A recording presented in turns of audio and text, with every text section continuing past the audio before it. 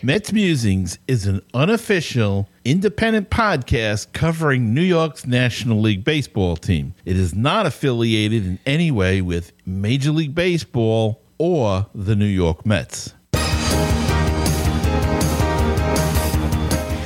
Now it's time for some New York Mets baseball talk. Here's Gary Mack bringing you the latest news and analysis from Mets Nation and the world of baseball on another edition of Mets Musings.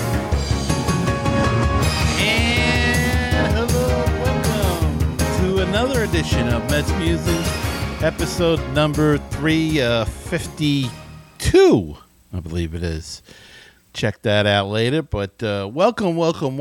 I hope everybody had a great week. I know I did. If you missed the QBC, the 2019 Queens Baseball Convention, boy, did you miss a great time. Let me tell you, I'm here. Going to tell you all about it. It was just a fantastic Saturday at Catches in Astoria. Here's the program for it, if you're watching on the video, and just a great bunch of panels, kicked off by the State of the Mets panel with Mark Healy of Gotham Baseball and The Wave, and he has been on this show a number of years ago. We'll have to get him back on. He was very good. And he hosted a panel that included Tim Healy from Newsday. And I'm trying to find it now to see who else was on there. Joe DeMayo of PSL Flushing. Boy, can't find it. When you want to find something, I know I should have done this before, but it was a great. A young lady from WFAN was on that panel. Danielle McCartan, and just a very interesting panel talking about these folks' opinion on the state of the Mets. And then they had some executives there from the Mets. Will Carafalo, Senior Director of Social Media, Mark Fine, Executive Director of Marketing, Kenny Coperta, Senior Director of New Business Development. He was there. Then they had Ed Kranepool was there. Boy, did he give a good interview and Q&A session with the Crane, number 7. And for those old enough to remember, number 21. Edgardo Alfonzo was there. He did a great panel as well. And then he signed autographs later on. He was later in the day. I'm not doing this in any kind of order. There you go. He signed my program. The Strawman was there. Darryl Strawberry. He did a great panel as well. And he signed autographs. He sat in. He was pinch hitting. Here's Darryl's autograph. You can see it there. He was pinch hitting for Keith Hernandez, who took ill, had a bad back, and couldn't make the trip up from Florida.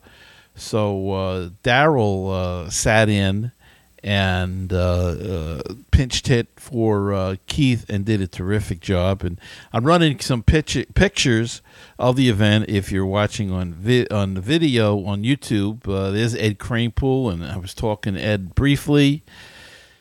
Just a great,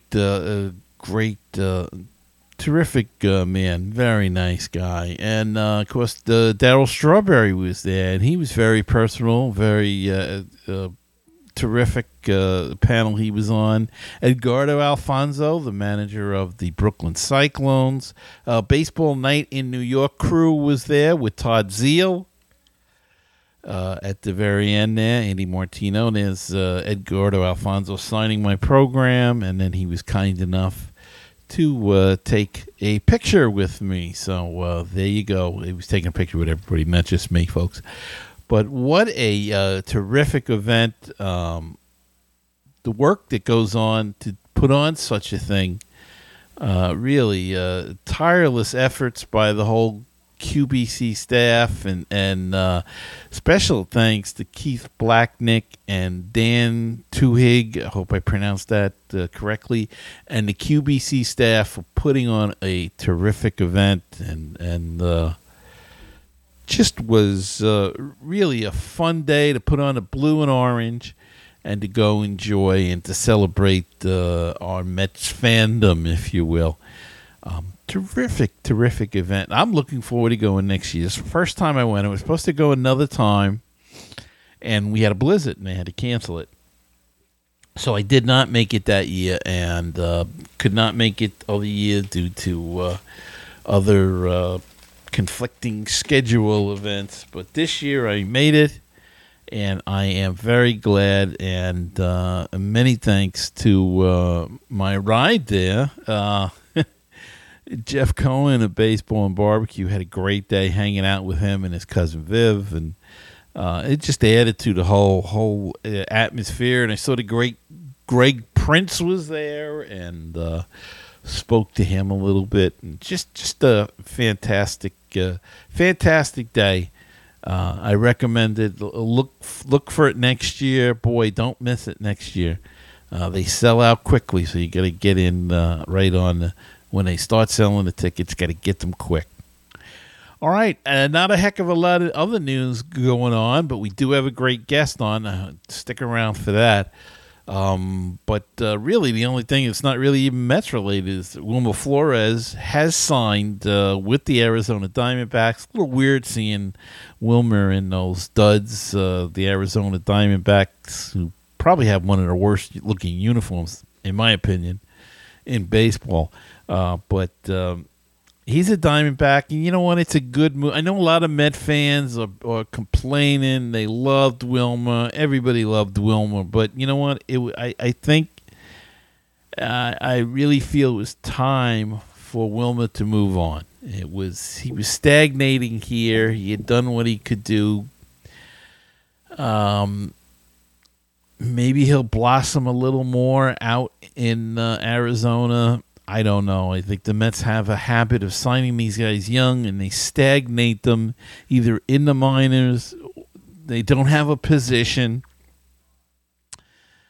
and they never get to blossom completely. They did it with guys that did eventually blossom. Daniel Murphy, but he didn't blossom really until he found a position. Once he started playing second base, he relaxed, and he really blossomed into a fine ball player. Same thing with Lucas Duda. They jockeyed him around left field. Remember that, the great experiment there that failed miserably.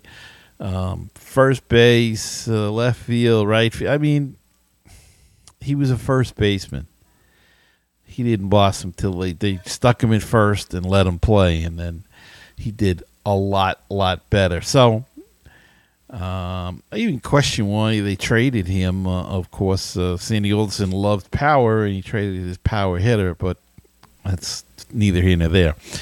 But maybe Wilmer will blossom out in the desert there. I mean, maybe it'll be better for him. He'll have a chance to play more often, either at second or at first. That's another thing. Wilmer came up as a shortstop, and he really wasn't a shortstop. He played at a young age, and I understand that the first couple of years in the minors, they signed him at 16 or 17, and they didn't want to disrupt him from playing a position he was comfortable with. I understand that. But a couple of years in, once he got comfortable in professional baseball, that's when they should have made a move either to second or to first instead of keeping him in shortstop, and then converting him into, or trying to convert him in AAA or the majors. It just doesn't work all the time, and I think that set Wilmer back. Don't forget, he played third, he played short, he played second, he played first, and then they wanted him to be the super sub. He was still a young guy, and it's a difficult thing. I mean, they kind of did the same thing with Gavin Cecchini. he was signed as a shortstop, and then he got to Brooklyn, and then he played some shortstop. They moved him to second base. He stayed pretty much at second, I feel, if my memory serves, up through the minors, because he was playing with Rosario at the time. But, did that hinder his progress? Who knows? We'll never know, but just seems like they do this an awful lot, and I'd like to see guys be signed for the position they play. But that's not the way of baseball anymore now. Now you sign guys to play multiple positions. They even draft guys that they think can play multiple positions, instead of sometimes drafting a good, we'll see with Alonso. He was a first baseman, so that's all he plays. And let's keep him there. And if it works out, then maybe that'll start a trend, or at least in certain positions, first baseman, outfielders, whatever. You should draft guys that play that position. And then try to train them if you wish to play other positions. But I don't know. We'll see how that all shakes out. But congratulations to Wilmer. He gets signed right away, or fairly well, fairly quickly. He knows where he's going to start his spring and where he's going to start his season, and that's great. That's great for him. So good luck to Wilmer in Arizona. Hope you have a great year, except when you come to New York to play the Mets, or the Mets come out there. Sorry. All right, let's take a break, and we'll be back. I'm very excited about my guest that I interviewed a couple of days ago. I hope you enjoy the interview, and you'll see who it is in just a second. But we'll be back right after these messages. This is Len and Jeff from Baseball and Barbecue. And the one place to go for New York Mets news, past week game reviews, upcoming series previews, interviews, analysis, opinion, and what's going down on the farm. It's Mets Musings with Gary Mack. So keep the faith, stay optimistic, and let's go Mets. Mets Musings with Gary Mack. Looking for great Cardinals talk? Then check out Conversations with C70.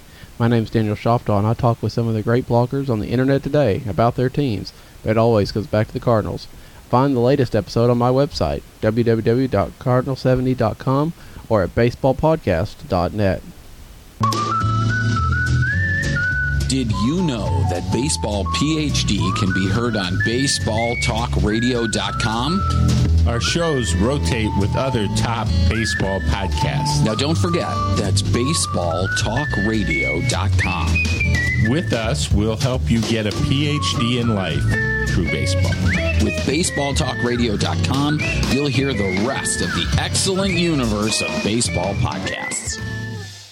516-619-6341. That is the comment voicemail hotline if you'd like to be a part of the show, and drop us a line, leave us a comment or a voicemail, question, anything at all.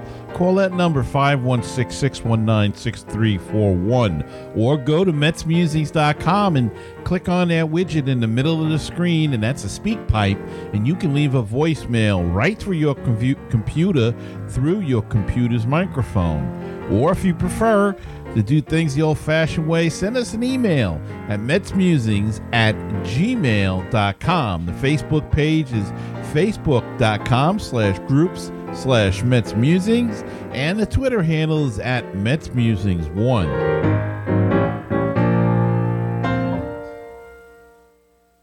With all the Mets news, it is the news from around the world and around the corner. Here's Gary Mack. And joining me tonight is someone who you all will recognize. He was with us once before, and he's back again. He is Wayne Randazzo, and he is the new play-by-play. He's going to join Howie Rose in the radio booth this season on WCBS Radio here in New York. And Wayne, welcome back to Mets Musings. Thank you very much, Gary. Good to be back. And congratulations on your new job. Yeah, it's exciting. It's it's going to be a really fun year. Howie's the best, and it's going to be incredible to work alongside him and get to even be closer to watch him work every day and be able to pick up all the little nuances of play-by-play that he does extremely well. So I'm grateful to the Mets and to WCBS to allow me the opportunity, and can't wait to get started. Now, you have done play-by-play before. You've worked with Howie. You've also done the TV side and everything. So it should really be a pretty smooth transition because you're very familiar with these guys. Yeah, absolutely. I mean, I've done probably 30 games or so of the last 4 seasons now as the pregame and postgame show host. I did the minor leagues for a long time, so I'm a well-versed play-by-play guy. That's really what I do. I do a lot of it in the off season for college football and basketball. So, it should be it should be an easy transition for me.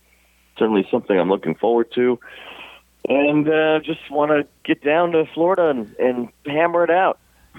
Get out of the cold. For sure, yeah, it's settling in everywhere now. Yes, it certainly is. And is any preference to radio or TV, or do you like them both, or what in your estimation is easier?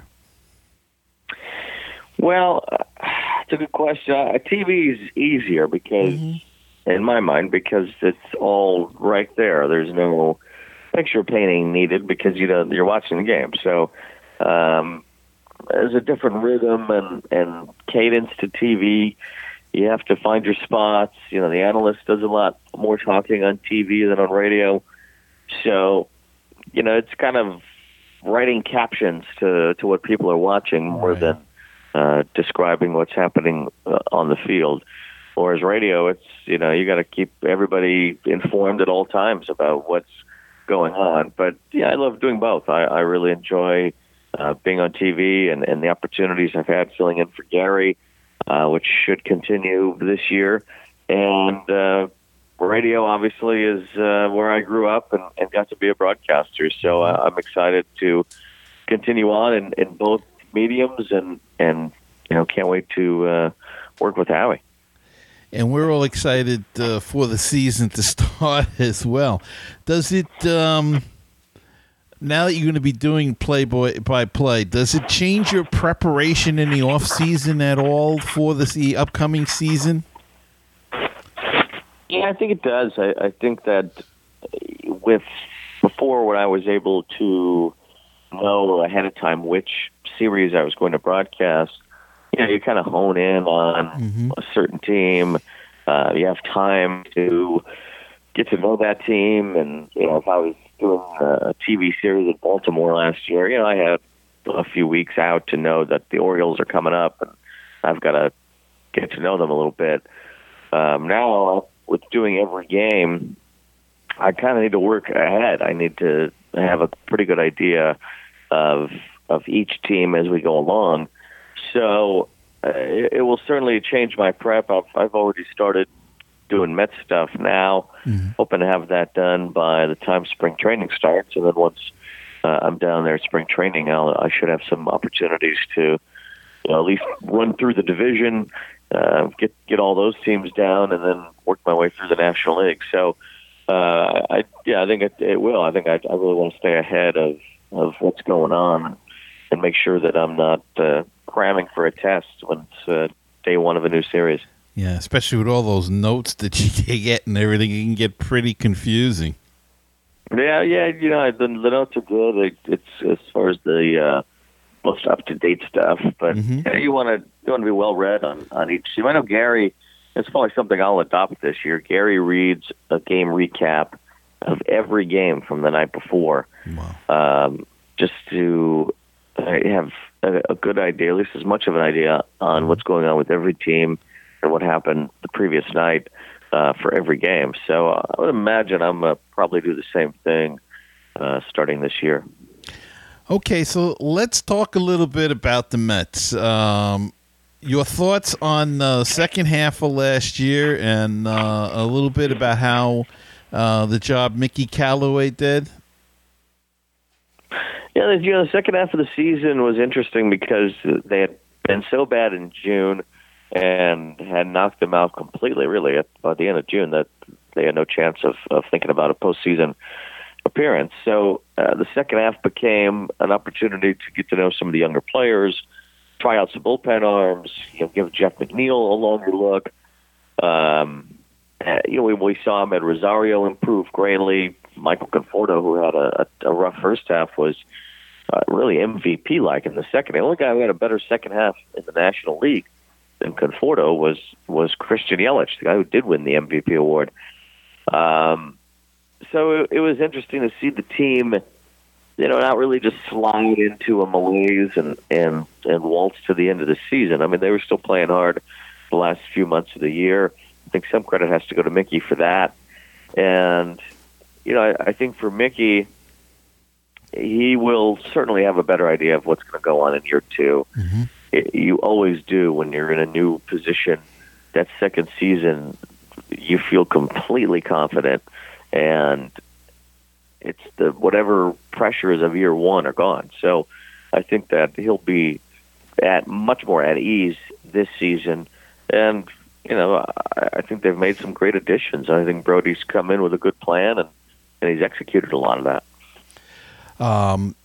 I couldn't agree more. I think I also think that, I don't know, I don't expect you to comment on this, but in my opinion, I thought Mickey Callaway got better after Sandy Alderson left. I don't know if that's a fact or whether he had just gotten more comfortable with the league by then, but it just seemed to me that when the two connected, when Sandy left, he seemed to change his style a little bit, went to more. It could have been the personnel, too, that they brought up, but he just seemed to get away from the power slightly and go more for bases on balls and the bunting and hit and run. I don't know. Any comment on that?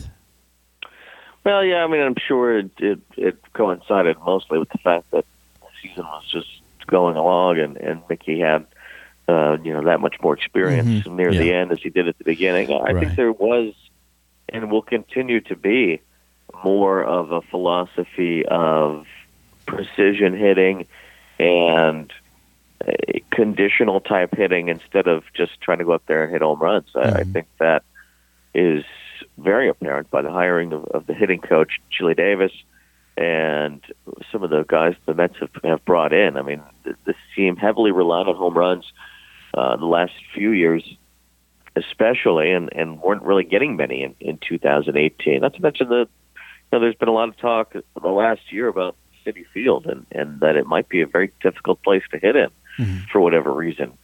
So, they're trying to skirt around that. Obviously, the pitching will help, but they need to be able to find ways to make some offense happen. And I think you'll see that with Chile, that they're going to have a little bit of a different approach. Well, I certainly hope so. And you mentioned Brodie Van Wagenen being hired by the Mets. Look, Met fans have been clamoring for a radical change, and certainly ownership went ahead and did that. Were you shocked when he was the guy that they named as the general manager at all?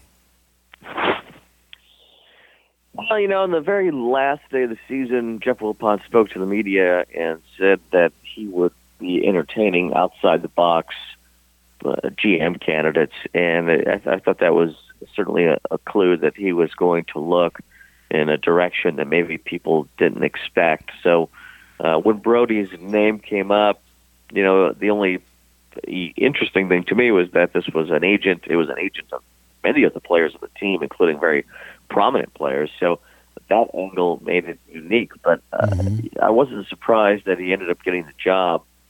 When you think about assistant GMs in baseball, they tend to be really young.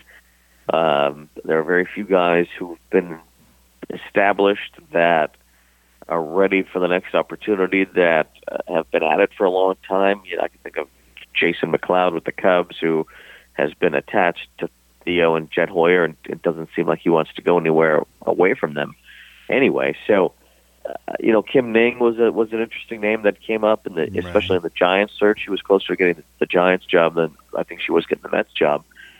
So when it came down to it, I think Brody was a comfortable guy that Jeff Wilpon already knew from his dealings with him as an agent, and he started to make sense to them in the way that he was going to run the team. He's a smart guy, went to Stanford, and I think that he clearly impressed them with the way that he discussed going about it.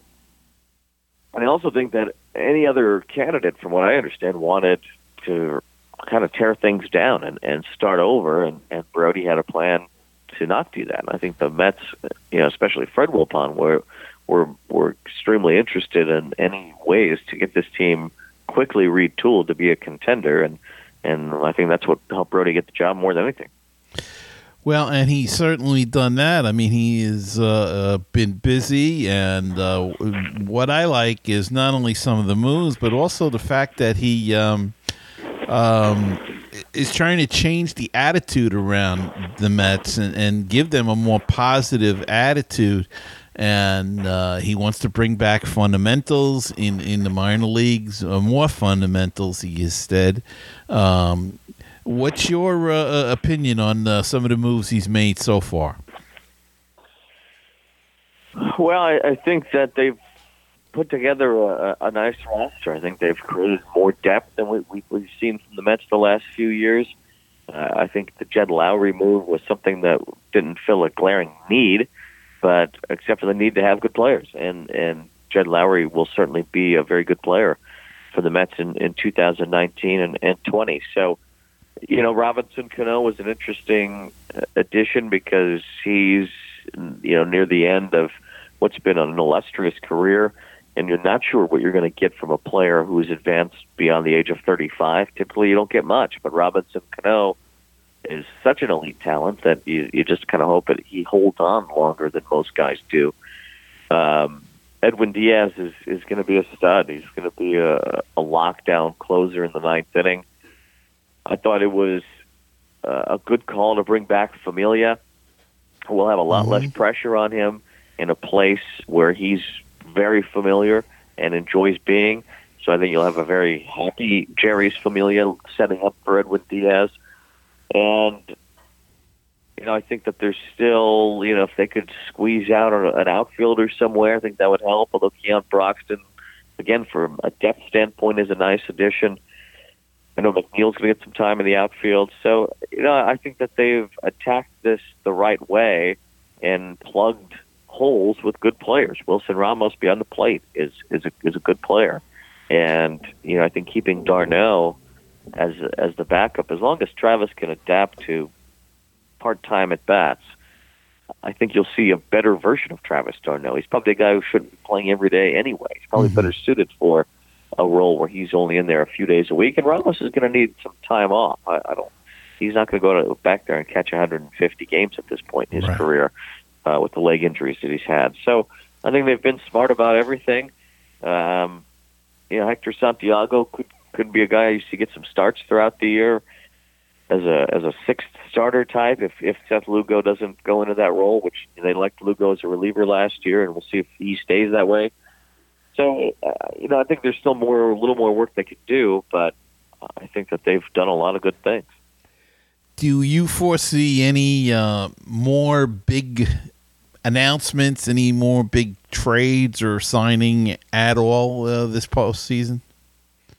Maybe. I mean, Bryce Harper and Manny Machado are still out there. So it's very strange that you had these two monster free agents and they are still dangling out there. And not that they're going to go get one of those guys, but you just don't know how things will shape once those guys sign. I mean, if Machado ends up in Philadelphia, does that give the Mets motivation to go sign someone else to try to compete? Or if Bryce returns to Washington, does that do the same thing?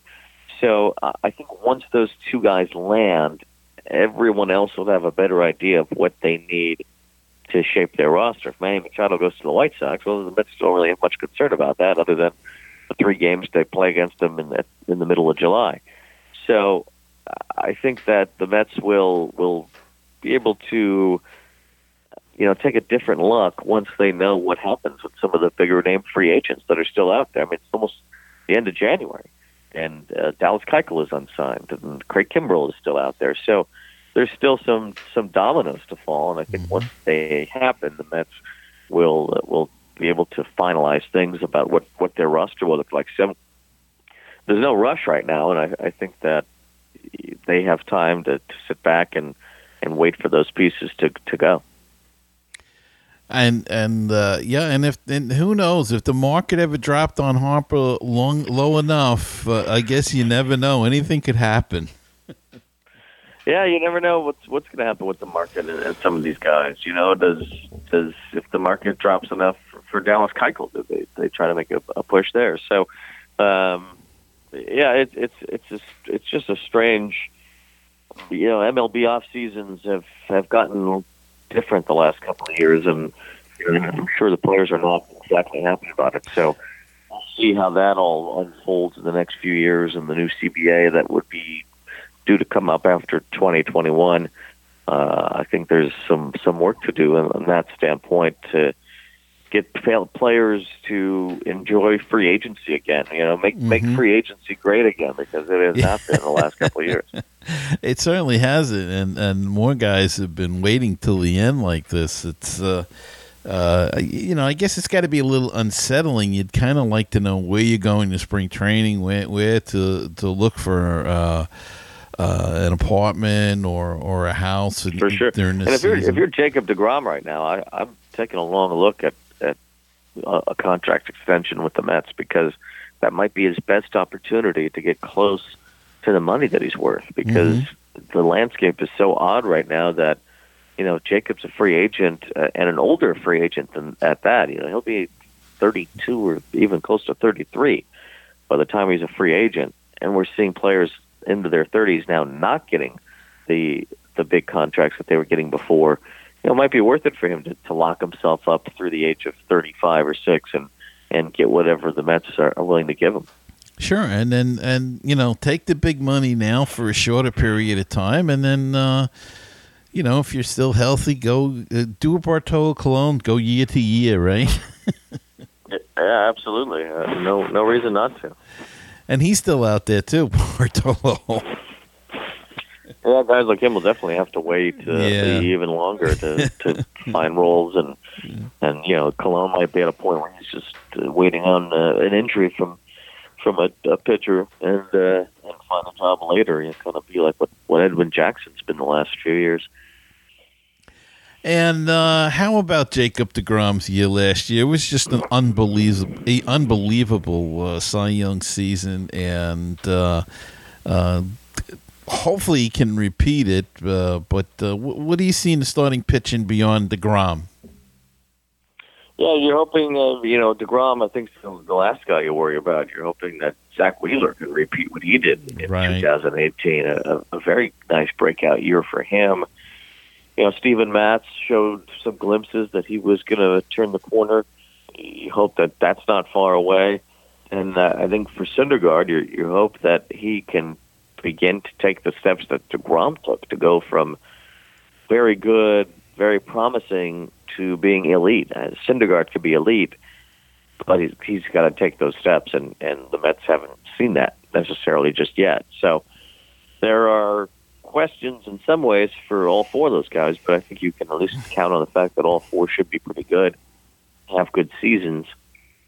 And Jason Vargas in the second half was a lot better than what we saw in the first half. It was a low bar. The first half was such a mess for him, but if he's healthy and he's more like how he was late in the season, then the Mets are going to get the guy that they signed, because they at least had some expectation that Vargas would be decent. And as the number 5, that's really all you need. So I think they're ready to give it a shot with these guys and feel like that they still have the pitching to be dominant. I think we saw in the playoffs last year, almost nobody had starting pitching to dominate a series, and the Mets always feel like that if they can just get in, that they have an extreme advantage from their pitching standpoint. So That's the most interesting thing about this team to me, is that if they can just find a way to win the appropriate number of games to make the playoffs, they could go straight back to the World Series. There's nothing stopping them, because nobody can match up with their starting pitchers. It's all going to be a question of health again. If they can stay healthy, I think they're as good as any other team. I know people, like the Braves, but we really don't know. The Braves had a lot of young guys and a lot of rookies and good players, don't get me wrong. But can they do it again this year, or is there a sophomore jinx? Are they going to have a drop-off than what they did last year? I mean, there's a lot of question marks in this division. Yeah, there are. The Braves had some good young starting pitching that blossomed last year. Nick Markakis, another guy who hasn't been signed yet. I guess he could go back to Atlanta, but right now he's a free agent. That's a big blow to the Braves. Mm-hmm. They relied on him a lot last year. The Braves will be good. I think the Phillies have a little bit better idea of what it takes to go through the final month of the season. You see that a lot with young teams, where they'll get right through August and be in the race, and then have a bad September because they're just not used to that extra month and trying to compete for a playoff spot. So, you expect them, especially if they do land one of the big boys, Harper or Machado, that they'll be right there again. And I think the Nationals, even without Harper, Juan Soto came on so strongly. Victor Robles is ready to go. They bring in Patrick Corbin, so I think that they're going to be right there too. I expect all three of these teams to be good, and the Mets, we're going to have to fight. This is not going to be I don't think any team's going to run away with this division. And it's going to come down to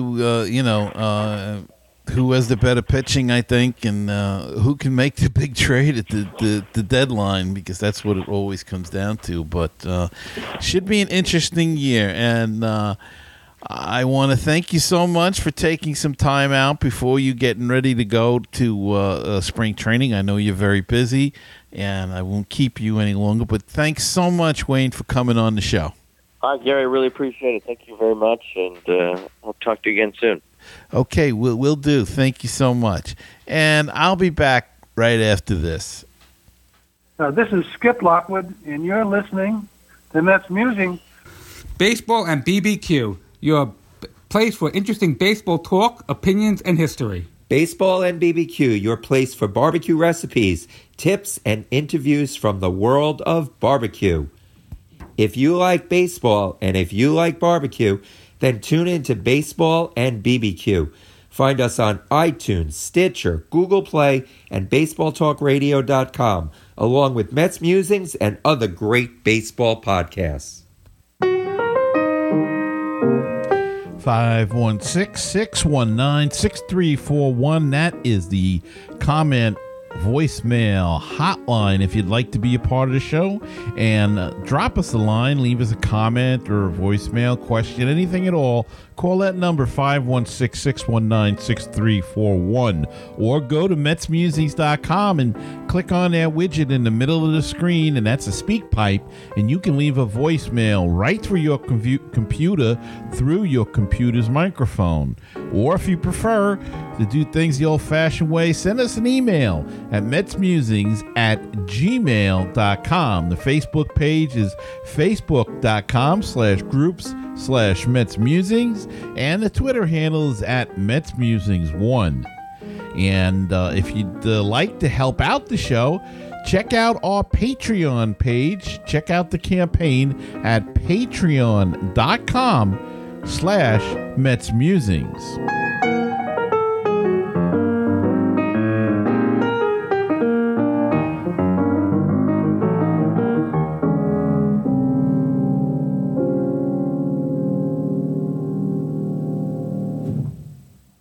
And we're back, and I hope you all enjoyed that interview with Wayne Randazzo. I know I did. Lots of good insight on the Mets, and interesting his talk about how he's going to prepare differently for the season and everything. Now he's doing play-by-play.